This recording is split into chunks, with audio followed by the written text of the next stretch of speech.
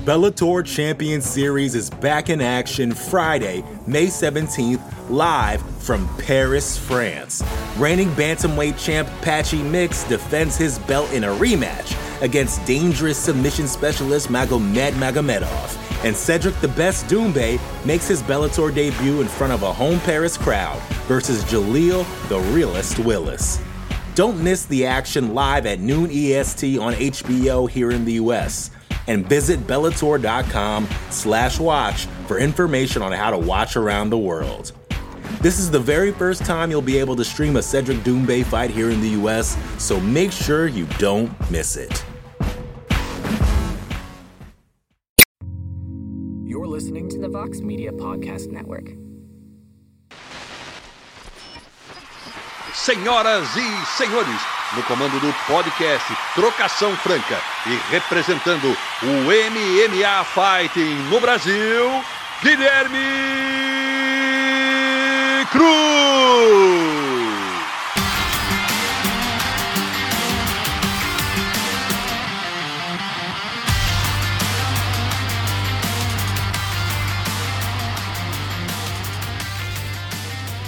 Alô, amigo fã de luta, bem-vindo ao 41º episódio do podcast Trocação Franca, a sua casa sobre MMA nessa imensa podosfera.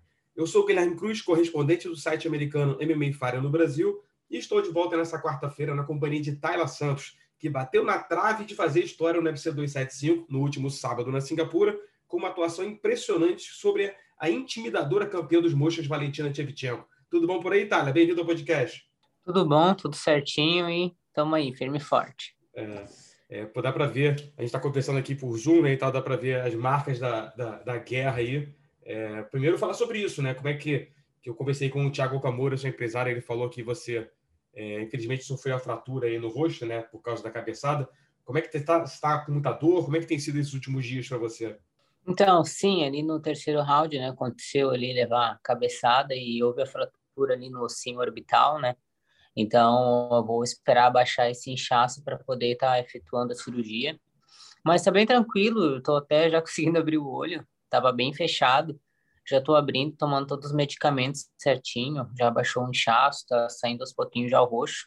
E bem tranquilo assim, dorzinha normal, mas tudo tranquilo.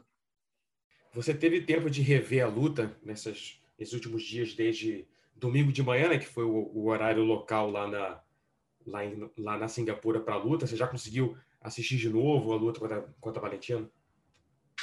Eu assisti logo após a luta, que daí depois da luta eu fiquei no hospital, né? E o resto do tempo que eu tinha, eu fiquei no hospital, saí do hospital 7h40 da noite, e daí eu cheguei no hotel lá e tava passando a luta, daí eu vi. Então eu assisti uma vez só, mas ainda assisti ali com sangue quente, né? Não sentei ainda para dar aquela analisada, assim. Uhum. Ver.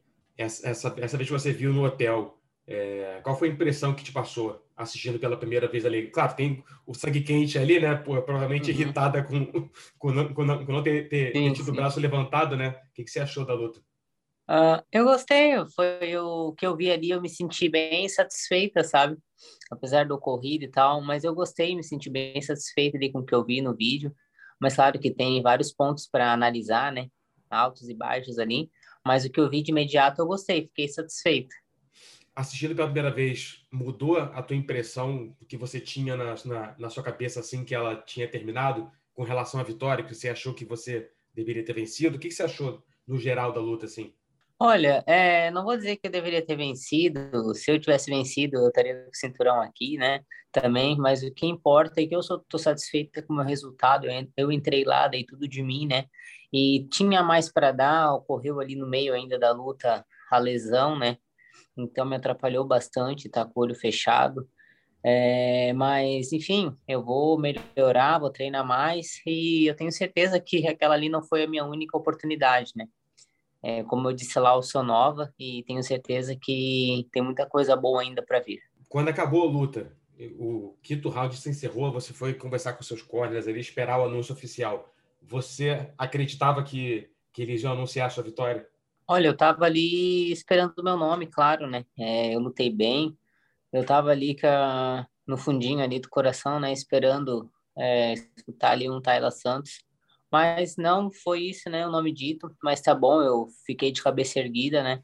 E como eu falei, eu sei que não foi a minha única oportunidade, então cabeça erguida e vamos para a próxima. No momento que encerrou a luta ali, no que você escutou dos seus corners ao final de cada round, você acha que você ganhou quais rounds da luta? Olha, eu acho que até o terceiro round ali, e que era onde eu ainda estava bem, né? Com o olho ali inteiro. Mas eu ainda consegui ainda uma queda ali no quarto round, né? Consegui ainda quedar ela no quarto round. No último que eu acabei levando uma queda, né? Mas eu quedei ela, então, tipo, 4 rounds eu quedei ela. Então, acho que bem visto, assim, acho que os primeiros foram meu, né? Como eu falei também, eu nem parei ainda para analisar a luta, Aham. né, mesmo. Os primeiros 3 rounds você achou para você, e o quarto também? O Olha, quarto mais o ou menos? quarto ali, na verdade eu tenho que assistir, Aham, porque agora, só falando assim, eu nem, na hora eu vendo a luta lá, eu tava vendo só o que aconteceu, não tava aham, analisando, né? sim. Então, mas no quarto round ali eu consegui quedar também, né? Consegui ficar um pouquinho ali controlando, mas logo ela subiu. Mas é isso. É. Porque o sentimento é que a cabeçada é involuntária, né? Ela não quis dar, mas o sentimento é que aquilo ali mudou completamente a luta, né? Uhum. Não, com certeza, atrapalhou bastante, né? Quando terminou o terceiro round, que foi onde eu levei, eu já fui pro corner depois, né? Encerrou o round.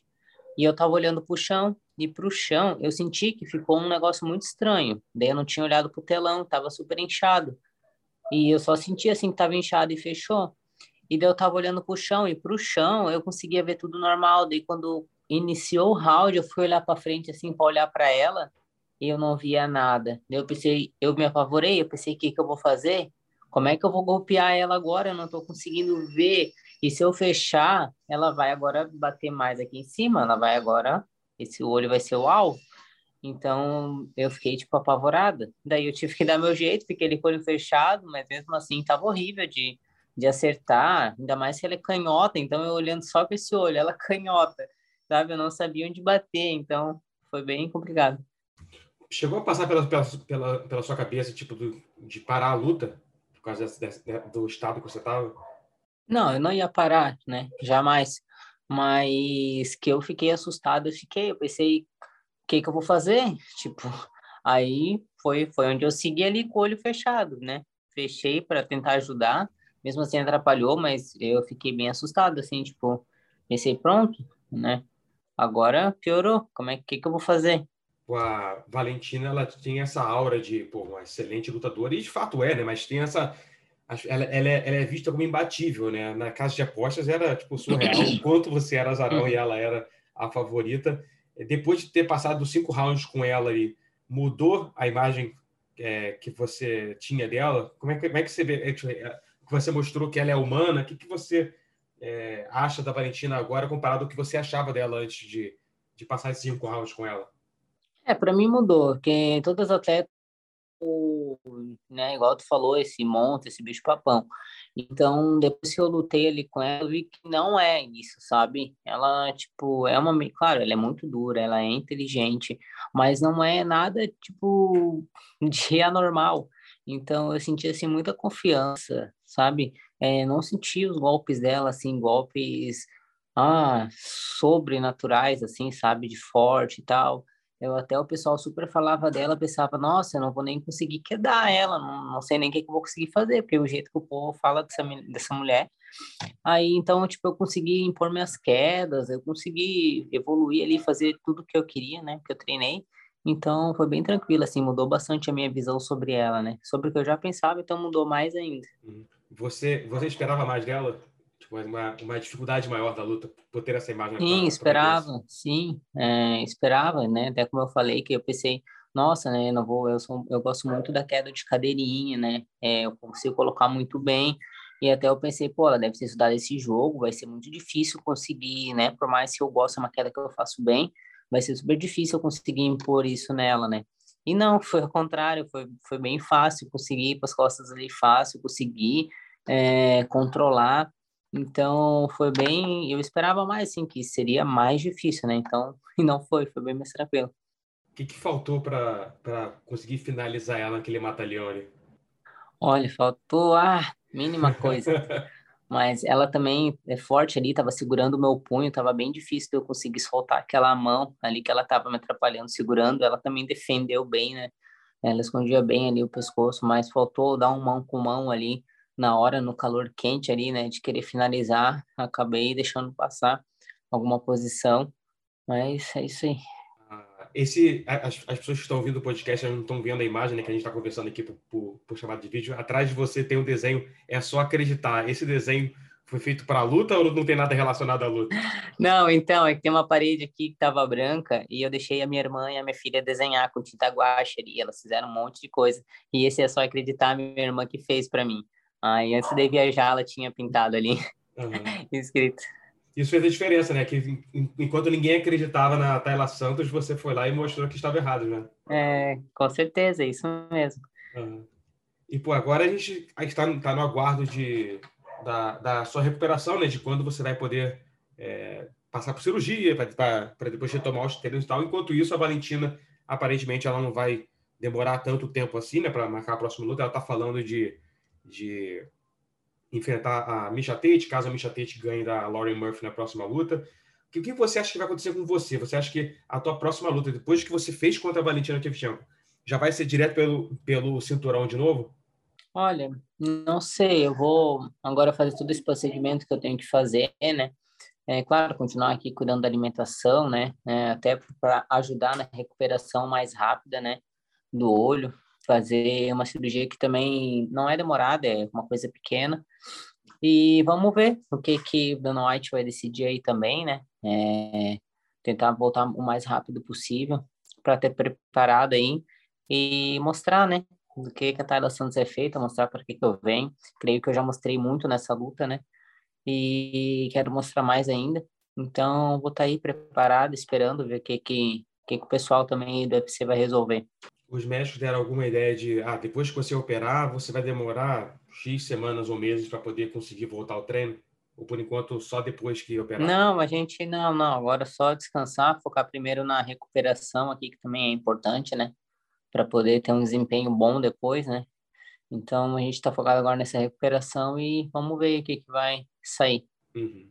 A sua vontade, a gente sabe que o UFC que manda e tudo pode acontecer, mas a sua vontade, se eles estiverem abertos à ideia, é já enfrentar a Valentina de novo na próxima luta, ou você quer fazer uma luta antes para talvez, sei lá, pegar ritmo antes de disputar o cinturão de novo? Uhum. Não, se o UFC colocasse, para mim seria ótimo, né? Porque não tenho por que agora eu fazer outra, se eu já lutei com ela, né? Então essa já foi, eu nunca tinha lutado 5 rounds, então eu fui direto para uma prova de fogo, né? Direto para uma luta de 5 rounds com a melhor do mundo ali, com uma campeã, então eu já fui testada ali a fogo, então não tem por que fazer outra. Então, se for para mim ir, que seja com ela novamente, né? Você acha que depois da experiência que você teve com ela, essa luta dura 5 rounds de novo, ou dessa vez ela não escapa do mata-leão? Com certeza, e com certeza essa luta me trouxe muita experiência, né? E tudo que eu pensava sobre ela, né? Eu consegui sentir mais ainda na luta, que é onde eu pude realmente ter uma prova real, né?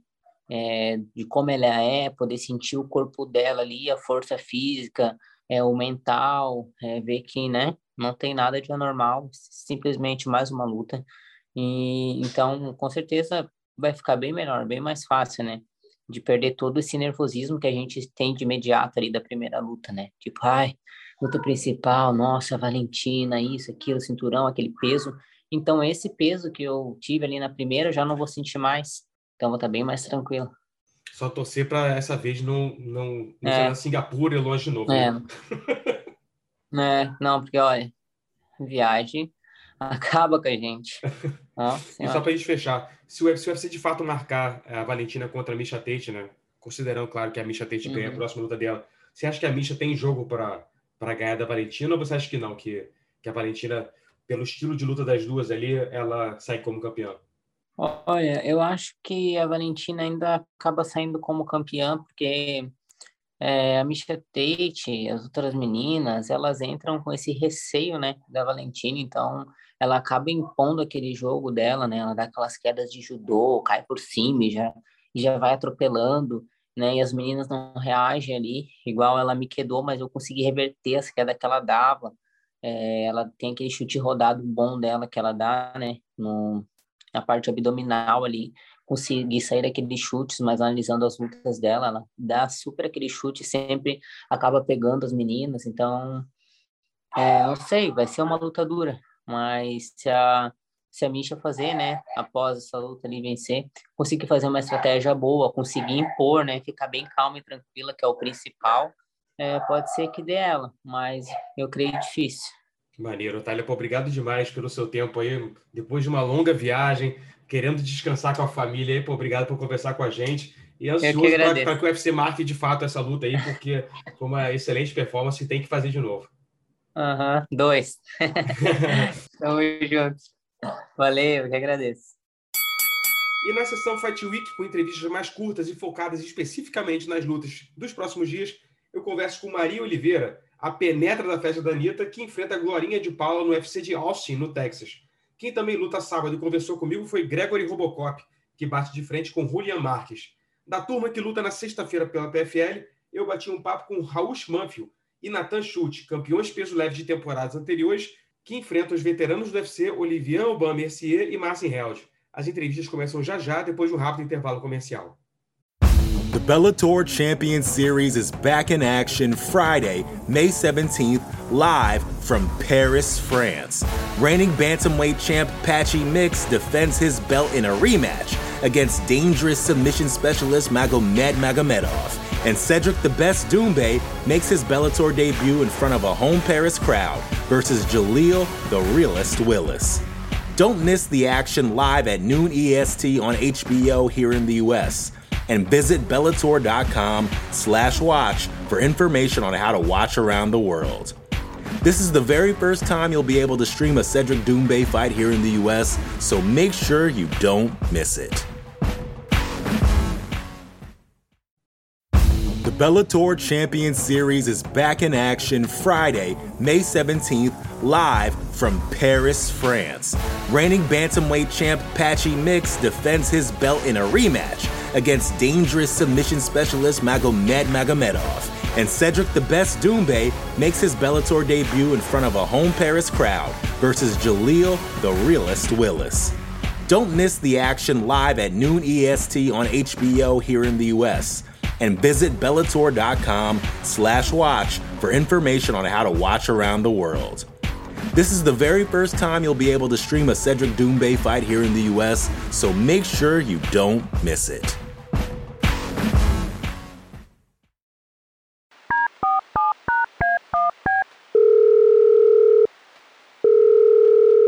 Então, Maria, há poucos dias aí de voltar ao octógono do UFC contra a Glorinha, como é que está sendo essa reta final de preparação e viagem, né? Um pouco incomum, né? Você se mudou para Vegas, mas vai ter que fazer uma viagem para a luta, já que o evento é no Texas, né? Então, eu tô bem. Foi um camp bem diferente, né? Porque eu nunca tinha tido um camp assim, com o acompanhamento que eu tô tendo. E eu não só me preparei bem, como eu tô pronta para essa luta. E viagem amanhã, né? Por mais que eu já tô aqui em Vegas, pensei que ia lutar aqui, eu preferia lutar aqui, porque a gente já me familiarizei, não sei como é que fala, tipo assim, com o IPEX, com o evento com o público, que é legal também, né, no Texas, mas eu gostei de lutar no IPEX, mas é uma viagem a mais, né, para mim, e eu não tô focada em viagem, nada, tô focada só em ir, por mais que seja uma viagem diferente, o bom é que é 2 horinhas só de viagem, não vai cansar tanto, porque isso cansa também, né, que a gente tá, tipo, na perca de peso, e, enfim, então para mim vai ser bem de boa. A tua adversária não, né, ela tá vindo do Brasil, então ela vai ter um processo maior aí de viagem para aclimatar com fuso horário e tudo mais, então você já larga na frente uma vantagem aí, né? Então, ela tá vindo do Brasil, ela já chegou, ela já tá lá em Austin, mas é cansativo, né, tipo, eu lembro quando eu lutei no Japão, cara, a viagem foi um saco, tipo, porque já tá no corte de peso, enfim, é horrível. Sendo bem sincera, para algumas pessoas prejudica um pouco, sabe? Eu, como não faço um corte de peso também tão grande, para mim já é até um pouquinho mais de boa. Mas uma galera fala que prejudica esse negócio de viagem e tal, tudo mais. Uhum. E analisando pelo estilo, né? Você teve a tua estreia no UFC contra a Tabata Hit e acabou perdendo na decisão, né? Contra a Glorinha, que vem de vitória. Você acha que é um estilo que te ajuda mais? É um casamento que é mais favorável? Como é que você acha que vai ser esse duelo contra ela? Então, acabou aquela era, né? Tipo assim, coloquei pro chão, vou ganhar da Maria. Essa era não existe mais. É tempo ruim o tempo todo. Se está no alto, vai ser tempo ruim. Se está no chão, é tempo ruim. Mas eu acredito, eu penso que Glorinha vai querer me colocar pro chão. Então, vai querer trocar. Mas se ela quiser colocar pro chão, tá bom também. Mas se for para trocar, eu acredito que vai ser uma luta boa, porque é 2 strike, né? Então, eu penso que ela é uma luta boa para mim. O quanto te ajudou estar em Vegas agora e morar aí, treinar nessa estrutura? Como é que isso mudou você como atleta e pessoa também? Nossa, mudou tudo, porque no Brasil eu morava em Niterói e minha família em São João de Meriti. Mas todo final de semana eu ia para casa para minha família, então saía final de semana. Na época eu bebia, hoje em dia eu não bebo mais, né? Bebia, brincava, zoava. E aqui é totalmente diferente, sabe? Aqui eu tenho um acompanhamento com médico, eu tenho um acompanhamento com fisioterapeuta, sabe? Eu tenho uma estrutura aqui no PI totalmente diferente do que eu tinha no Brasil. Eu costumo dizer que aqui é Disneylândia dos atletas. É tudo... aqui tá totalmente... É dormir direito, é treinar direito, sabe? É tudo que eu não fazia. Eu perdi a noite de sono, que prejudica muito. E eu aprendi que ser atleta não é só quando você está ali no tatame para treinar. A sua vida fora do tatame também te faz ser, você continua sendo um atleta fora do tatame. Então, isso faz total diferença para mim. Suplemento hoje em dia direito, que eu não suplementava. Eu treino mais, eu durmo bem, sabe? É tudo correto agora, é tudo como um atleta faz. Eu tenho recovery que eu não tinha antes.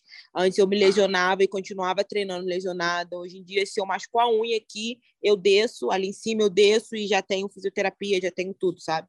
Tenho uma médica me acompanhando a todo tempo nos meus treinos. Teve um dia que eu, tipo, deu um coisa assim no meu joelho, na hora ela estava ali para ver o que tinha acontecido, se dava para me continuar treinando, se eu não era para me parar o que eu estava fazendo e fazer outra coisa. Enfim, isso muda totalmente. Sem contar que a cabeça ajuda a nossa cabeça, né? Você saber que você treinou bem, você se preparou bem, a sua cabeça também já fica, tipo, bem melhor. Às vezes você para e pensa onde que a sua carreira já estaria se você tivesse essa visão mais profissional antes, porque você teve excelentes oportunidades na carreira antes, né? Por você falar no Rising, ganhou a tua estreia lá, aí depois pegou a Asakura, né? Que, porra, excelente lutadora, acabou perdendo. Aí teve luta no Contender contra a Marina, que a gente vê hoje onde está a Marina, né? Pô, na porta de uma disputa de cinturão. Se você tivesse essa cabeça que você tem hoje, você estaria lá onde a Marina está, tipo, perto já de disputar um cinturão no UFC? Sim, se eu tivesse essa cabeça, na verdade, se eu tivesse essa cabeça até na minha última luta, seria...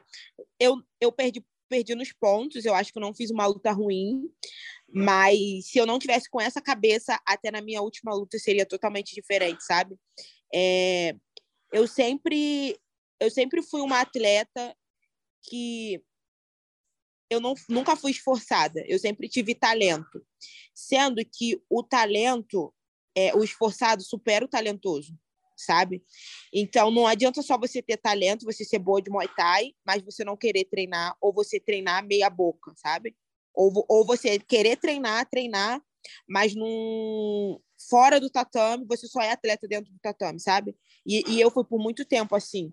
Hoje em dia eu trabalho a minha cabeça, trabalho o meu corpo, o meu psicológico para mim não só chegar ali e fazer uma luta, não. Hoje em dia vai muito além ali de tipo uma viagem, tipo quando eu vim para Vegas para lutar com a Marina, eu tava 1 ano e pouco, 2 anos quase parada, e aí o médico mandou meu nome pro Contender e eles aceitaram. E aí o médico falou: você quer lutar? Aí eu falei assim, Ah, não, mestre, não quero não. Tô muito parada e tal. Quando ele falou em Vegas, eu quero. Tipo assim, sabe? Foi mais a viagem, não foi, tipo, eu vim, é óbvio, para lutar, mas mais pela Pelo viagem, eu já turismo. admirava a Marina. Admirava muito a Marina, isso tudo contou. E aí, a Marina não te ganharia? Acredito que sim, tipo assim, que ela me ganharia, mas não do jeito que foi, não com a forma que foi, sabe? Se eu tivesse a cabeça que eu tinha antes, não vim só por causa da viagem, um mês de preparo, tipo, sabe? Eu não gosto muito de falar, hoje em dia eu quero provar isso dentro do octógono, que vocês vão ver a diferença. E se eu tivesse essa cabeça antes, até quando eu fui lutar no Rising, o que aconteceu também? É engraçado dizer, né? Eu lutei com a menina que tinha ganho da Sakura, e aí ela era, tipo assim, era a Rena, ela e eu. As três piores, tipo assim, as piores lutas do GP. E aí eu lutei com ela e ganhei ela. E aí eu voltei pro Brasil falando assim, pô, ela ganhou da Sakura, a Sakura não colocou ela para baixo. Aí tinha ganho dinheiro, a primeira vez que eu tinha ganho dinheiro, aí fui querer sair, aí não treinava como eu treinei da primeira vez para a luta, chão, quase não treinei, ela não vai me colocar para baixo, a outra menina colocou ela para baixo, sabe? Tipo assim, eu não tive a cabeça de atleta, tipo assim, não tive uma cabeça boa, eu não tinha um acompanhamento, era tudo novo para mim, a primeira viagem, querendo ou não, quando você sai de um lugar, da periferia, da favela, e você consegue, tipo assim, um passaporte, você consegue viajar, é tudo novo na sua cabeça, sabe? Tipo, foi tudo assim, muito, muito, muito, eu pensava muito assim, a viagem, tipo assim, vou viajar. É óbvio que minha primeira luta no Japão ainda não tinha isso de viajar, então eu treinei bastante, eu lembro que foi um camp voltado só para mim, mas depois a gente relaxou, a gente achou assim, você vai para a final com a Rena, tipo assim, não tem como você não ir para a final. Fico feliz que ela foi campeã do GP, ganhou da Rena também, né? Porque mostra que ela não é uma atleta ruim, que ela é uma atleta muito boa. Mas seria outra luta também que seria totalmente diferente, sabe? E engraçado você falar isso, né? Tipo, você foi pro Japão e ganhou um dinheiro, aí quis fazer festa e tal, só que engraçado que agora a tua vida mudou justamente por causa de uma festa, né? Você, morando aí em Vegas e tal, acabou conhecendo, pô, talvez a maior estrela brasileira da música aí, furando a festa dela, e a tua vida mudou, pô. Olhando no Instagram, ganhou mais de 100 mil seguidores ali em uma semana, sei lá, em alguns dias. Como é que foi viver esse turbilhão de novidade? Acordar um dia pensando, caralho, o Brasil inteiro quer saber quem sou eu. Cara, ontem eu tava olhando o Twitter, foi cada matéria. Porque vou te falar que eu parei para raciocinar tudo há pouco tempo, tipo. E ontem, do nada, me deu assim, coloca no Twitter, tipo assim, penetra da Anitta. E eu coloquei, eu tava dando gargalhada, assim, no Twitter ontem, vendo as paradas, tipo, tudo muito novo, tudo muito... que eu não imaginava, tipo... Eu lembro que quando eu queria bater 10K, eu ficava assim, de seguidores no Instagram, eu ficava assim, meus amigos, compartilha meu perfil, os amigos seguir e tal, e que não sei o quê. E, tipo assim, ela postou meu arroba, foi mais de 100 mil seguidores, é tudo novo para mim. Me ajudou bastante. Hoje em dia eu falo que eu tenho que, como é que fala? Botar a vida de atleta e a vida de digital influencer. Aí fica assim engraçado eu falar isso. Porque foi uma coisa que eu sempre quis e agora eu não consigo conciliar. Tipo assim, atleta e digital influencer. Tipo, semana de luta eu não sou muito de ficar... Hoje em dia, né? Eu não sou muito de ficar postando tudo que eu vou fazer. E a galera pede, a galera chama no direct. Caraca, você tem que fazer isso. É totalmente diferente. É tudo novo para mim. E é muito legal. Que você é uma atleta que acabou ganhando essa notoriedade por causa de uma noite de festa. E não, tipo... Você que era o teu objetivo ser isso e acabou entrando pro esporte depois, né? A tua prioridade é o esporte, né? Isso aí. Tipo assim, as pessoas perguntam, as pessoas querem ver, querem saber, e eu fico assim, meu Deus, tipo, tudo muito novo. Aí tem uma galera que eu tô conversando assim, vou te seguir no Instagram. Aí me segue, meu Deus, a Anitta te segue! Ontem eu tava jogando Free Fire, aí o menino falou assim, fala teu Instagram aí, menina, pra me chamar mais tarde pra jogar. Eu falei assim, não dou meu WhatsApp não, mas se quiser me segue lá no Instagram. Aí ele, você é louco? Eu falei assim, tô olhando aqui teu Instagram, a Anitta te segue? Meu Deus, que não sei o quê. Aí começa assim, a história, todo mundo... Aí o menino, tu não sabe da história dela, não? Aí eu falei assim, tu tá jogando comigo, tu sabe da minha história, que é aleatório, né? Pessoas aleatórias. E é engraçado isso tudo. Uhum. E como isso mudou a tua vida? Fora essa explosão aí de número de seguidores e tal, tipo, questão de dinheiro, isso ajudou a ter mais visibilidade, patrocínio? O que mudou na sua vida depois disso? Além do fato do UFC ter te marcado uma luta dias depois, né? Tipo, aconteceu isso, deu uma semana depois do UFC, toma uma luta. Toma uma luta, vai lutar, garota, vai ser feliz.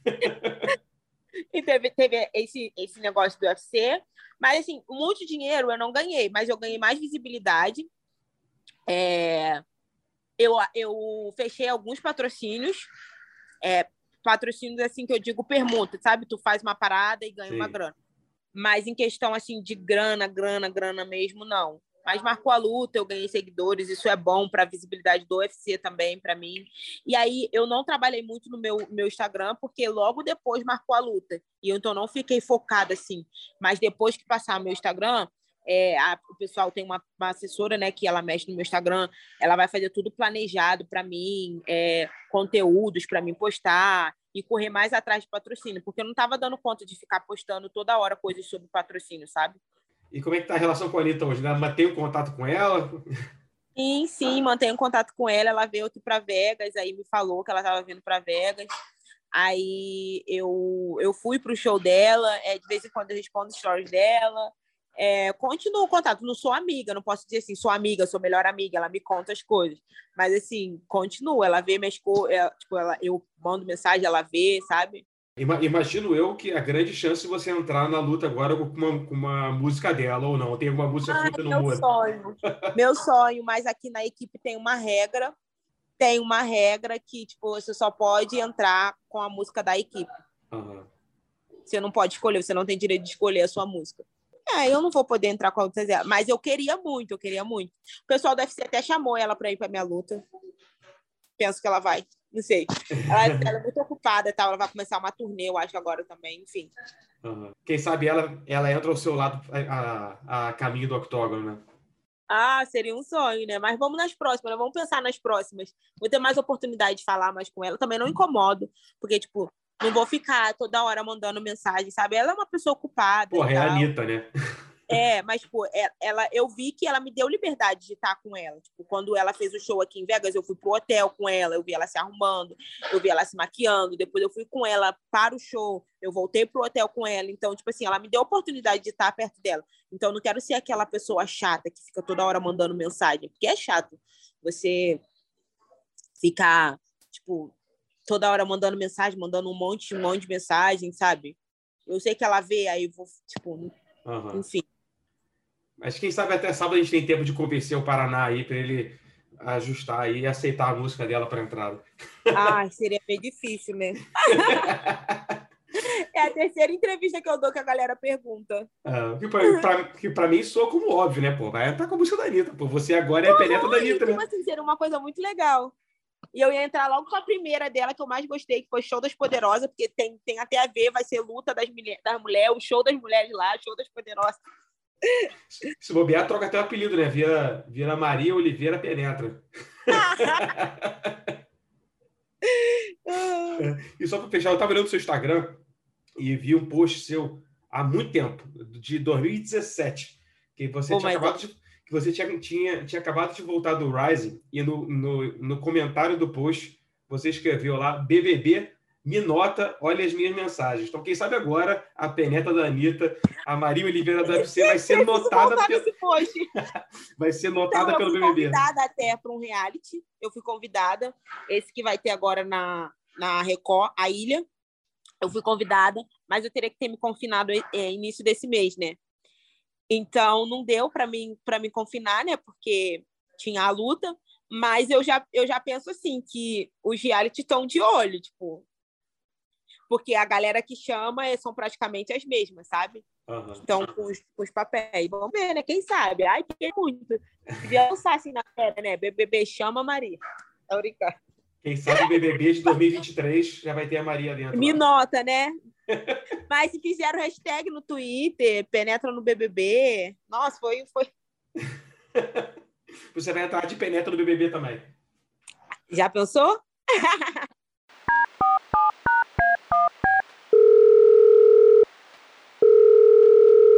Então, cara, pô, você tava numa ascensão ali, né, dentro do UFC, pô, pegando luta em cima da hora, vencendo, arrebentando. Infelizmente, na última luta, pegou um cara muito duro, né, e acabou perdendo na decisão apertada ali.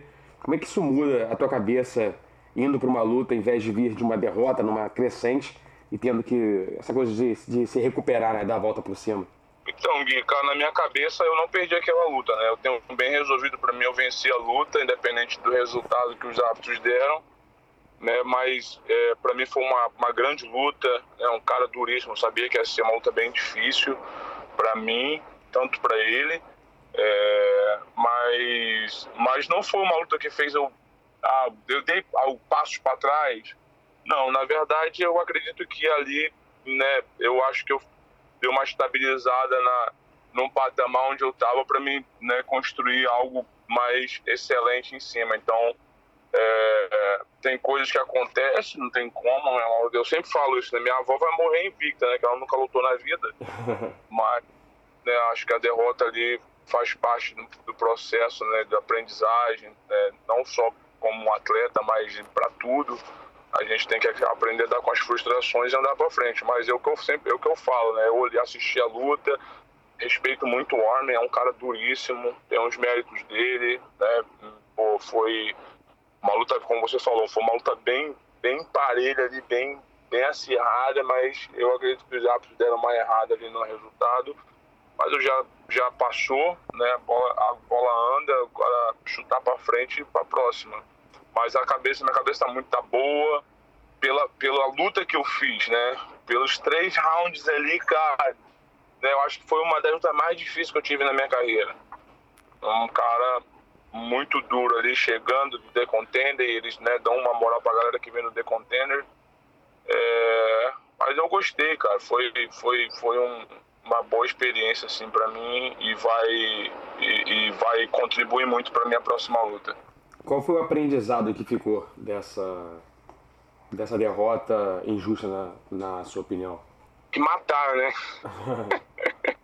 Não pode deixar ela ter que matar. Eu tô brincando, mas o aprendizado que, né, eu vi, eu tô me conhecendo cada vez mais, né? E a cada momento, assim, eu acredito que a gente se conhece, a gente sabe o nosso potencial e a gente sabe onde a gente pode chegar. Eu vi ali nessa luta, né, o quanto eu tenho, né, melhorado minha parte em pé, óbvio. Tem muitas coisas ali que tem que melhorar. Tipo, uma das coisas foi fazer mais o mix, né, fazer mais a parte de as transições, queda, né, trabalhar um pouco o chão, ser um pouco mais estratégico no sentido de, cara, a luta... Eu sempre tive isso comigo, né, a luta são 3 rounds. São 3 rounds de 5 minutos. Então eu tenho 15 minutos... Se não for uma disputa de cinturão, que são 5, então eu tenho 15 minutos para fazer tudo que eu sei fazer, para colocar tudo em prática. E o que acontecer antes disso vai ser um bônus, né? Então eu tenho focado bastante nessa parte, né? Me controlar mais dentro, olhar, ter uma visão diferente dentro do cage, porque pra gente lá dentro, muitas pessoas fora estão vendo algo e a gente não tá vendo, pô. Você tá ali passando num momento ali, você não tá enxergando, você não tá... às vezes você não sabe se tu tá vencendo, se tu tá perdendo, mas eu preciso estar sempre ligado, né, em tudo. Falo, cara, agora é um pouco o momento de mudar ali, né, trabalhar um pouco mais as quedas, tentar trabalhar um pouco mais...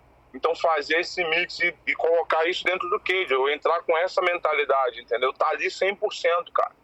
Independente, na minha cabeça, meu irmão, eu tenho que nocautear, Não, meu irmão, passou o primeiro round, eu tenho o segundo agora, tenho mais 5 minutos para trabalhar, passou o segundo, tenho mais 5 minutos para trabalhar no terceiro.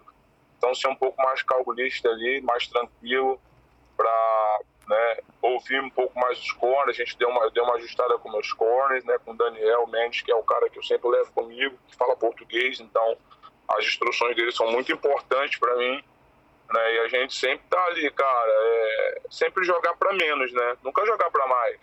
E eu tá frio o suficiente para entender, falar, cara, pô, esse round foi muito apertado, então provavelmente a gente tá perdendo. Eu tenho a frieza o suficiente de falar, pô, beleza, então vou dar aqui a estratégia certa pro segundo round para que a gente, né, volte a vencer ou acabe ou nocauteie ou finalize.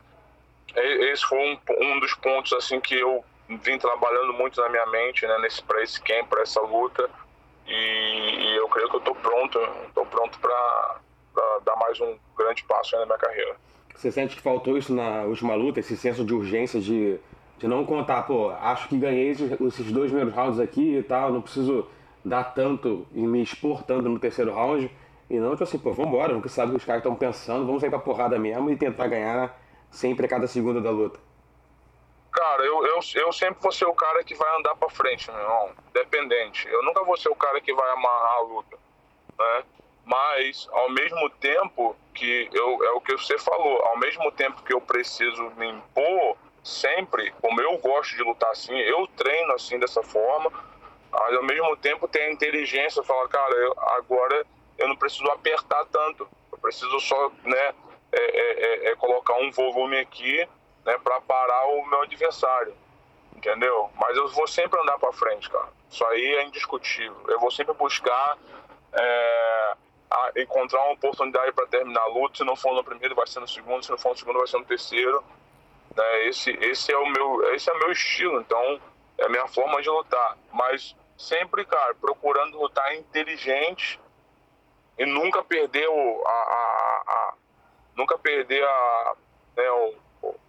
a minha mente ali na luta, né? Às vezes deixar a emoção controlar, né? Eu lembro que um amigo meu, né, um dos meus treinadores ano passado, me falou, cara, você é um robô programado para ir lá e vencer mesmo.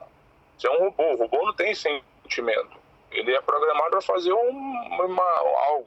E ele vai lá e vai executar aquilo que ele foi programado para fazer.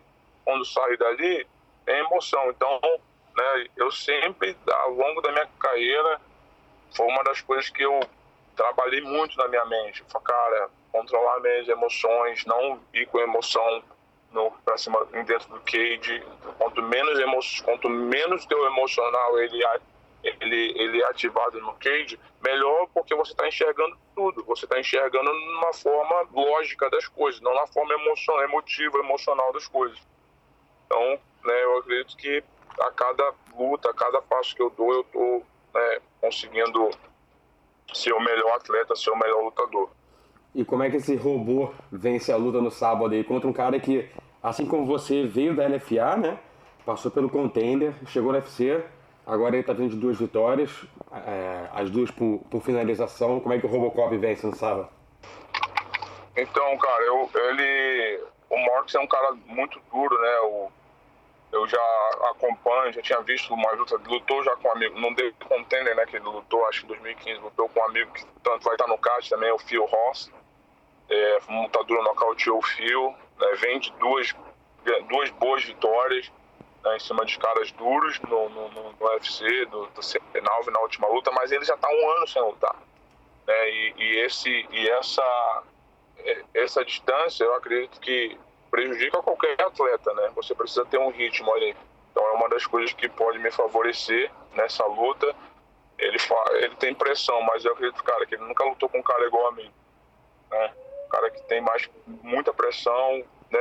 Eu sei o quanto meu striking tem melhorado, a minha parte no chão indiscutível, sou uma faixa preta de jiu-jitsu, então eu tenho todas as armas para acabar com a luta, tanto em pé quanto no chão. E eu vou colocar o meu ritmo ali, o meu jogo, e eu acredito que ele não vai ter, ele não vai ter garrafa para vender, né, mesmo? Eu tenho mais garrafa do que ele. Mas o Robocop tá pronto, cara. Tá pronto para dar para fazer uma grande luta e sair com a vitória no sábado.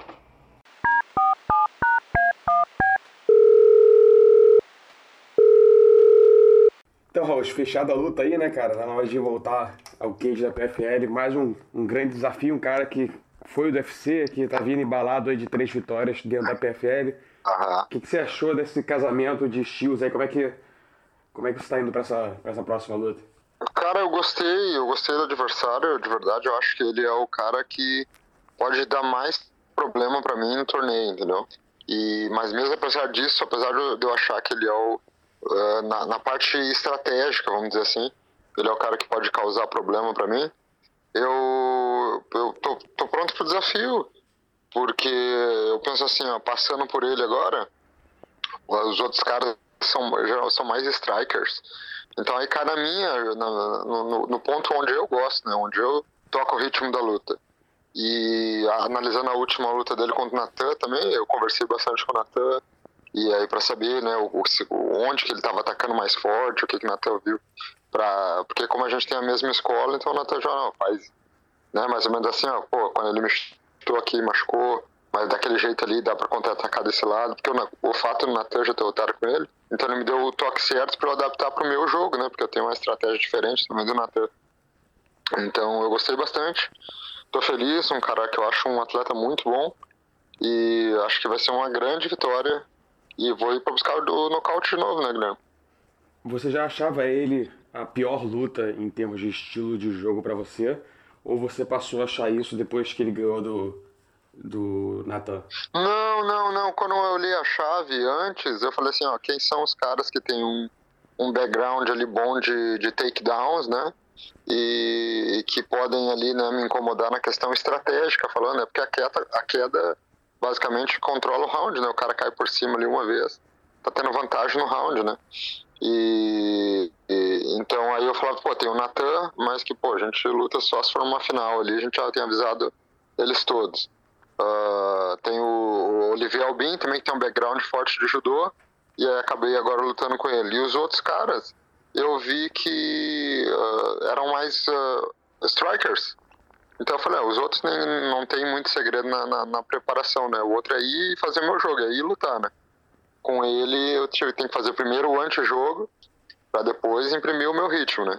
Então tem que ter sempre aquela segurança para tomar o cuidado, para ele não ficar ali fazendo aquele jogo chato de querer derrubar ou ficar só preso na grade, entendeu? Que ele faz bem, assim, controla o cara na cintura. Ter esse tipo de cuidado, né? Porque ele faz muito bem, apesar de não ser um jogo chato, ele faz muito bem isso. Então a gente tem que treinar primeiro para o específico, para aí então fazer o meu jogo de striker, né? A gente sabe que MMA é tudo, né? O esporte que engloba todas as áreas, mas é menos legal você treinar para um cara com quem você espera o antijogo, o cara que vai te amarrar e tal, assim, porra, eu querendo ir lá tocar porrada e ir atrás do nocaute e acreditar que tudo que ele vai tentar fazer é te botar para baixo e te segurar.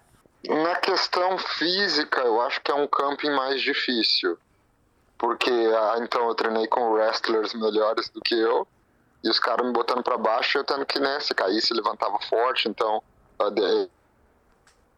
as quedas mais com mais violência nas defesas, né? Então é um camping que te desgasta mais fisicamente. E no PFL, um camping que te desgasta ainda mais fisicamente, não é legal, né? Porque logo tu sai de uma luta já vai para outra, né?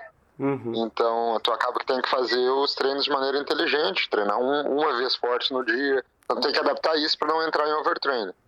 E acho que para quem assiste, um cara que quer enrolar, quer ganhar nos pontos, nunca é legal, né? Mas da minha parte, velho, eu vou pra mesmo, se ele quiser embolar, então vai embolar e vai cair no meu clinch Muay Thai. Se eu cair, eu levanto, entendeu? Eu tô preparado, eu creio que eu levanto melhor ainda do que eu defendo as quedas. Então o cara às vezes tem um trabalhão de me botar pra baixo, quando consegue eu vou lá e levanto rápido. Então eu tô bem confiante, não vou deixar de fazer nada do meu jogo por causa do jogo dele, né? Ele é canhoto, mas eu acabei de lutar com um canhoto, então eu já tô vindo aqui mais ou menos com os drills, já tava em dia, né? Pra lutar com um cara ali que usa a base oposta. Então tô bem contente, cara. Gostei do casamento da luta. Não tem luta fácil, mas essa luta é uma luta que eu acho que assim, passou dela, eu tenho mais confiança nos campings pra lutar contra strikers, entendeu? Porque lutar com striker é só estar afiado, recuperado fisicamente e fazer o meu jogo, né? Com ele tem que estar sempre esperto ali, porque ele pode jogar uma isca pra tentar ganhar nos pontos, né? Então isso é uma coisa que a gente tem que tomar cuidado. Uhum. E esse lance mental pode pesar muito, né? Você falou, o cara gasta energia para te botar para baixo, se você volta rápido, ele pensa, porra, eu gastei tanto de energia para botar ele, que era o que eu queria, e não consegui segurar ele ali, né? Então pode quebrar ele, né? Esse é o meu plano, né? Frustrar ele, né? Então, se ele entrou, conseguiu, por alguma coisa, cair. E aí levantar rápido e vamos de novo. E aí o cara vai se desesperando, né? Peraí um pouquinho, eu gastei toda aquela força pra botar ele pra baixo, o cara já levantou. e a minha recuperação depois de levantar é muito rápida. Então a gente usa isso em favor, sabe? Pode ver, a última luta foi um golpe que definiu ali, faltou alguma pressão da minha parte, mas quando eu acelero para terminar mesmo, né? Então a gente eu acho que essa luta me dá mais brechas do que a luta contra o Domed, que lutou na distância, não entrou, ficou chutando, não arriscou nada de wrestler. Então acho que essa luta ele vai vir mais para dentro, então vai ser vou ter mais oportunidades de terminar a luta do que foi com o Domed. Uhum. E sabe que na PFL a forma que você vence influencia, né? Não é só vencer, pela questão de pontuação, para playoff e tudo mais. Como é que você acha que você passa pelo Olivier Alba-Mercier? Você acha que essa luta pelo casamento do X entende aí por pontos, ou você acha que você para ele antes? Não, eu acho que eu paro ele antes. Eu acho ele antes, mas eu, sendo bem sincero, como eu tô com 4 pontos, eu tô na frente dos outros, né, com exceção do Anthony Pettis, se, por exemplo, se eu ganhei o primeiro e o segundo round, eu não me acelero essa luta para tentar nocautear no terceiro, entendeu? Se eu ganhar os primeiros 2 rounds, eu prefiro ganhar a luta nos pontos e garantir as playoffs, entendeu? Porque aí eu tô nessa posição, eu tenho 4 pontos, então uma vitória nos pontos me garante, porque aí eu fico com 7. E com 7 pontos eu tenho o meu lugar nas playoffs garantido. Mas é difícil isso acontecer, né? Você chegar e ganhar o primeiro, ganhar o segundo. E o terceiro você administrar. Você sabe, né, como é que são os juízes, né? Tem aquele round claríssimo, né? Pô, não tem dúvida que você ganha. Exatamente. Mas vamos dizer assim, que espanquei ele nos 2 primeiros rounds. No terceiro round eu me coloco numa zona de contragolpe, que eu faço muito bem, né? Eu sou um contragolpeador. Então eu não arriscaria um terceiro round tendo ganhado um primeiro e um segundo para tentar terminar a luta por causa desse modelo do torneio, entendeu? Porque uma vitória, já ganhamos a luta, precisamos agora segurar esse round. Então eu seguraria o round assim, sem hipocrisia, para garantir as playoffs, né? Então, por causa desse formato do torneio, né? Em outra ocasião eu sempre tentaria o nocaute, porque, pô, é o que vende, né, cara? Eu quero estar lutando, me divertindo e ganhando bastante dinheiro. Então, quanto mais o público entender que eu sou um atleta contundente, querer me assistir, a própria PFL falou agora que vai abrir alguns eventos de pay-per-view, eles estão com planos ali de fazerem uns eventos na Europa, então tá crescendo bastante. E eu quero estar no meio disso aí. Então, para estar no meio disso aí, eu tenho que ser um cara tanto querido pelo público, né? Uhum. E eu acho que, obviamente, vindo de fora, né, e tal, eu acho que esse plano que você falou, né, tipo, espanquei o cara por 2 rounds, no terceiro eu vou segurar um pouco para não arriscar, né, e tal. E eu acho que isso também seja uma forma mais racional de você pensar, né? Lá no calor do momento, tu pensou, porra, se eu espanquei ele por 2 rounds, eu vou continuar fazendo o que eu tô fazendo, tá dando certo, né? Não vou tirar o pé, né? Claro, exatamente. Não, jamais tirar o pé. Mas é aquela coisa, o cara não sai cruzando igual o Vanderlei Silva, que pode tomar, assim, sabe, sem necessidade, né? Então, esse tipo de coisa, assim, não correr riscos quando tu já tem alguma coisa na mão ali, né? Por causa das playoffs, né? Agora, se não tivesse formato de playoff, o cara vai sempre jogar pra tentar nocautear e tal, mas eu sabendo assim, não, o torneio é algo muito grande, né, Guilherme? Tipo, ganhar $1 milhão ali é uma situação que te deixa para um conforto financeiro de muitos anos, né? Muitas vezes mais do que o dinheiro de bolsa que eles pagam, né? Então, eu tô de olho nesse prêmio aí e fazer de tudo pra gente estar nas playoffs. Então, espanquei o cara 2 rounds, vamos garantir as playoffs ali e vamos manter com segurança, né? Sem precisar se expor tanto. Mas é sempre aquilo. Quando o cara começa aí tu não se expõe, aí o cara vai vir pra cima. Aí você acaba tendo que apertar de novo. E aí vai aquele xadrez, né? Verdade. Só pra gente fechar, você falou desse formato diferente que a PFL tá planejando, né? De eventos de pay-per-view, de lutas casadas fora da playoff e tudo mais. Tem alguém aí da PFL que você gostaria, que você tem o desejo de enfrentar, que talvez não tenha rolado ainda por causa do casamento das temporadas e tal, e que você teria o desejo de enfrentar? Eu gostaria muito da revanche contra o Pettis, né? Principalmente se fosse nesse formato de pay-per-view, porque eu acho que o cara vende demais, então ele o nome dele, né, cara, tem demais. Então, onde ele luta, a galera tá olhando. Então, me deu um feedback muito positivo a primeira vitória. E eu acho que o Jeremy Stephens também tem um nome, apesar de estar vindo uma sequência grande de derrotas, cara. E eu acho que ele tem um nome, assim... eu acho que seria uma luta muito boa pra mim, porque eu acho que eu nocautearia ele antes do segundo round terminar. Porque ele vem muito pra dentro, assim, abertão, e é onde eu ataco bem pelo meio.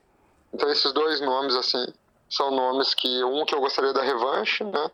E já falou que quer ter a revanche comigo, Anthony Pettis. E o Jeremy Stephens, porque apesar de uma sequência de derrota, que nunca é legal tu ganhar de um cara que tá vindo de um monte de derrota, porque não, né, na visão da mídia parece que não te acrescenta muito. Mas ele tem um nome vindo do UFC, de fazer boas lutas, né? Até a própria última luta ele fez um main event aqui do PFL. E eu acho que é um cara que eu nocautei. Até eu pedi pra lutar com ele nessa antes de saber aqui do adversário Olivier Albin. Eu falei, me coloca o Jeremy Stephens. E aí se casaram com o Olivier Albin, não sei qual é o critério que eles têm pra fazer o casamento, né? Mas enfim, esses dois nomes eu acho que seriam excelentes lutas. Tiveram justamente o oposto, né, do Jeremy Stephens. E aí o Stephens um trocador, cara que foi pra porrada, não, deixa eu dar o contrário. Exatamente. Mas a gente está pronto.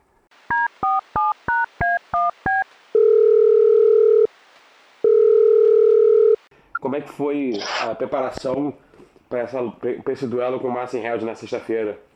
Então, a preparação foi muito boa, porque a gente já vem de um camp já, né, dessa primeira luta que a gente fez. Então, basicamente, eu só fiquei controlando o peso e ali mais ou menos um mês antes, 4 semanas, né, eu treinei bem forte assim, não nas últimas 4, mas eu peguei 4 semanas e treinei forte pra luta e já focando aí na estratégia, na luta com o Marcin.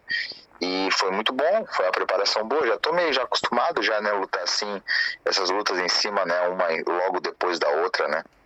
Você acha que vai ser uma coisa que vai pesar a seu favor, já que ele tá parado há 1 ano, né, desde a última luta dele? Vocês fizeram a última luta, os dois, contra o mesmo adversário, né, mas a luta dele foi 1 ano atrás, a tua foi 2 meses atrás, né, então o ritmo pode pesar a seu favor? Eu acho que sim, porque ritmo de luta é uma coisa que, assim, alguns atletas acho que não influenciam, mas eu acho que pega um pouquinho, né? Então, eu acho que esse 1 ano parado, querendo ou não, vai ser um pouquinho ruim pra ele, né?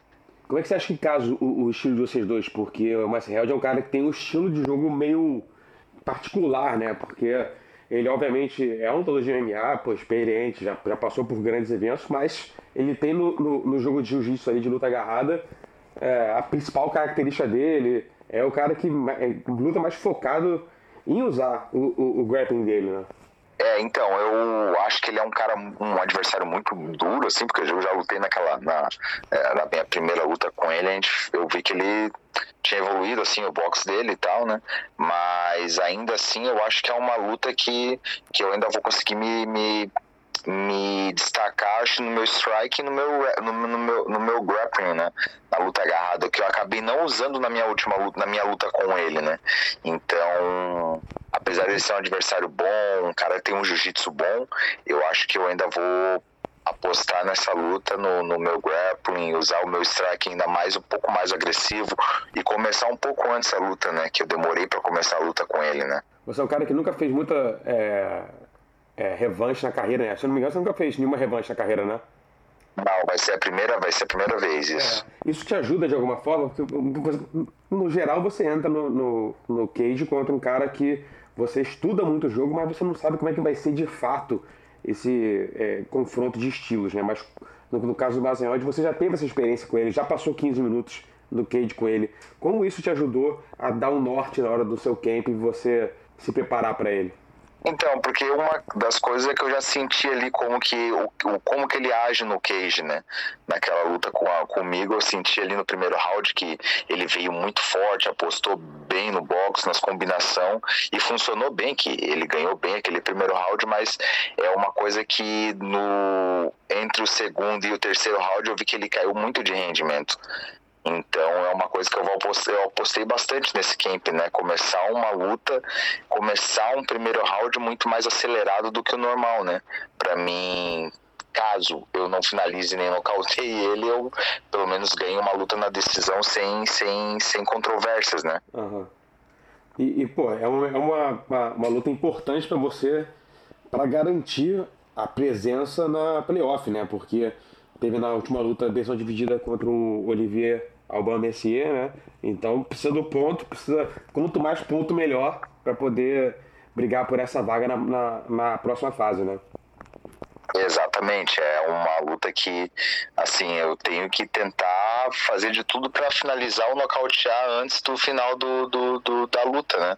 Antes do final do terceiro round. Então, independente de se vai ser ou um nocaute ou uma finalização, mas eu quero terminar essa luta ainda no primeiro round, né? Uhum. E, pô, é só pra gente fechar, se eu não me engano, o Marcin Held, ele já fez parte da América Top Team, né? Eu acho que ele não treina mais lá, mas ele já fez parte. Vocês já se cruzaram na academia ou foi numa época diferente da época que você começou a treinar aí? Então, ele foi numa época, vai fazer 6 anos na academia ali, né? E nesse período todo ele treinou. Eu sei que ele fez uma vez um camp lá pra uma luta, não chegou a ficar muito tempo, ele ficou, acho que não chegou, acho que 2 meses ele ficar ali, mas ele fez ali um camp pra uma luta e eu lembro que eu treinei com ele, fiz sparring com ele e tal, tanto que foi uma luta que me deu bastante confiança quando eu treinei com ele, né? Eu já sabia como que ele era no treino, né? Então eu já tive a experiência de treinar com ele, fazer um sparring e de lutar, né? Então agora me deixa mais confiante pra luta, né? Verdade, tem a experiência do sparring, tem a experiência de ter feito 3 rounds com ele, fora os treinadores da América Top Team que, pô, estiveram com ele ali, né, dando aula pra ele e tal, então tá cercado de informação privilegiada pra essa luta aí, né? Exatamente. Claro que é uma via de mão dupla, né, porque também existe pra ele, né, ele também te enfrentou, ele também treinou contigo, né, então tem todo lado ali, né, mas você sente que isso te dá uma confiança ainda maior indo pra essa luta. Sim, claro, até mesmo por conta da minha última luta. A minha última luta me deu assim bastante confiança, que na minha opinião eu ganhei a luta, só que aquilo, mesmo o juiz sendo uma luta dividida e dando a vitória pro meu adversário, né, pro Olivier, eu ainda acho que, pô, eu ganhei aquela luta e fiz uma luta muito boa, então eu fico mais confiante ainda, mesmo com a derrota, ainda como eu achei que eu ganhei, ainda me dá aquela confiança pra ir pra essa luta melhor ainda, sabe? Uhum. E pra ser a noite perfeita, você ganha nessa luta, ganha no primeiro round, que é pra fazer 6 pontos, e o teu amigo Rauch ganha do Olivier também, aí vocês dois avançam pra playoffs, né? Exatamente, em chaves diferentes, avançando pro playoff, seria o melhor cenário possível, né? A gente fica por aqui na edição dessa semana do podcast, agradecendo demais a Tala Santos pela visita, além da Maria Oliveira, Gregory Robocop, Raul Schmanf e o Nathan Schultz. E foi um prazer, claro, ter a sua companhia de sempre, meu amigo ouvinte. O Trocação Franca vai ao ar toda quarta-feira no Spotify, iTunes, Google Podcast e nas principais plataformas onde você escuta seus programas favoritos. Não se esqueça de compartilhar esse link com seus amigos e fique ligado que na semana que vem tem muito mais. Fui! The Bellator Champion Series is back in action Friday, May 17th, live from Paris, France. Reigning bantamweight champ Patchy Mix defends his belt in a rematch against dangerous submission specialist Magomed Magomedov. And Cedric the Best Doumbé makes his Bellator debut in front of a home Paris crowd versus Jaleel the Realist Willis. Don't miss the action live at noon EST on HBO here in the US. And visit Bellator.com/watch for information on how to watch around the world. This is the very first time you'll be able to stream a Cedric Doumbé fight here in the US, so make sure you don't miss it.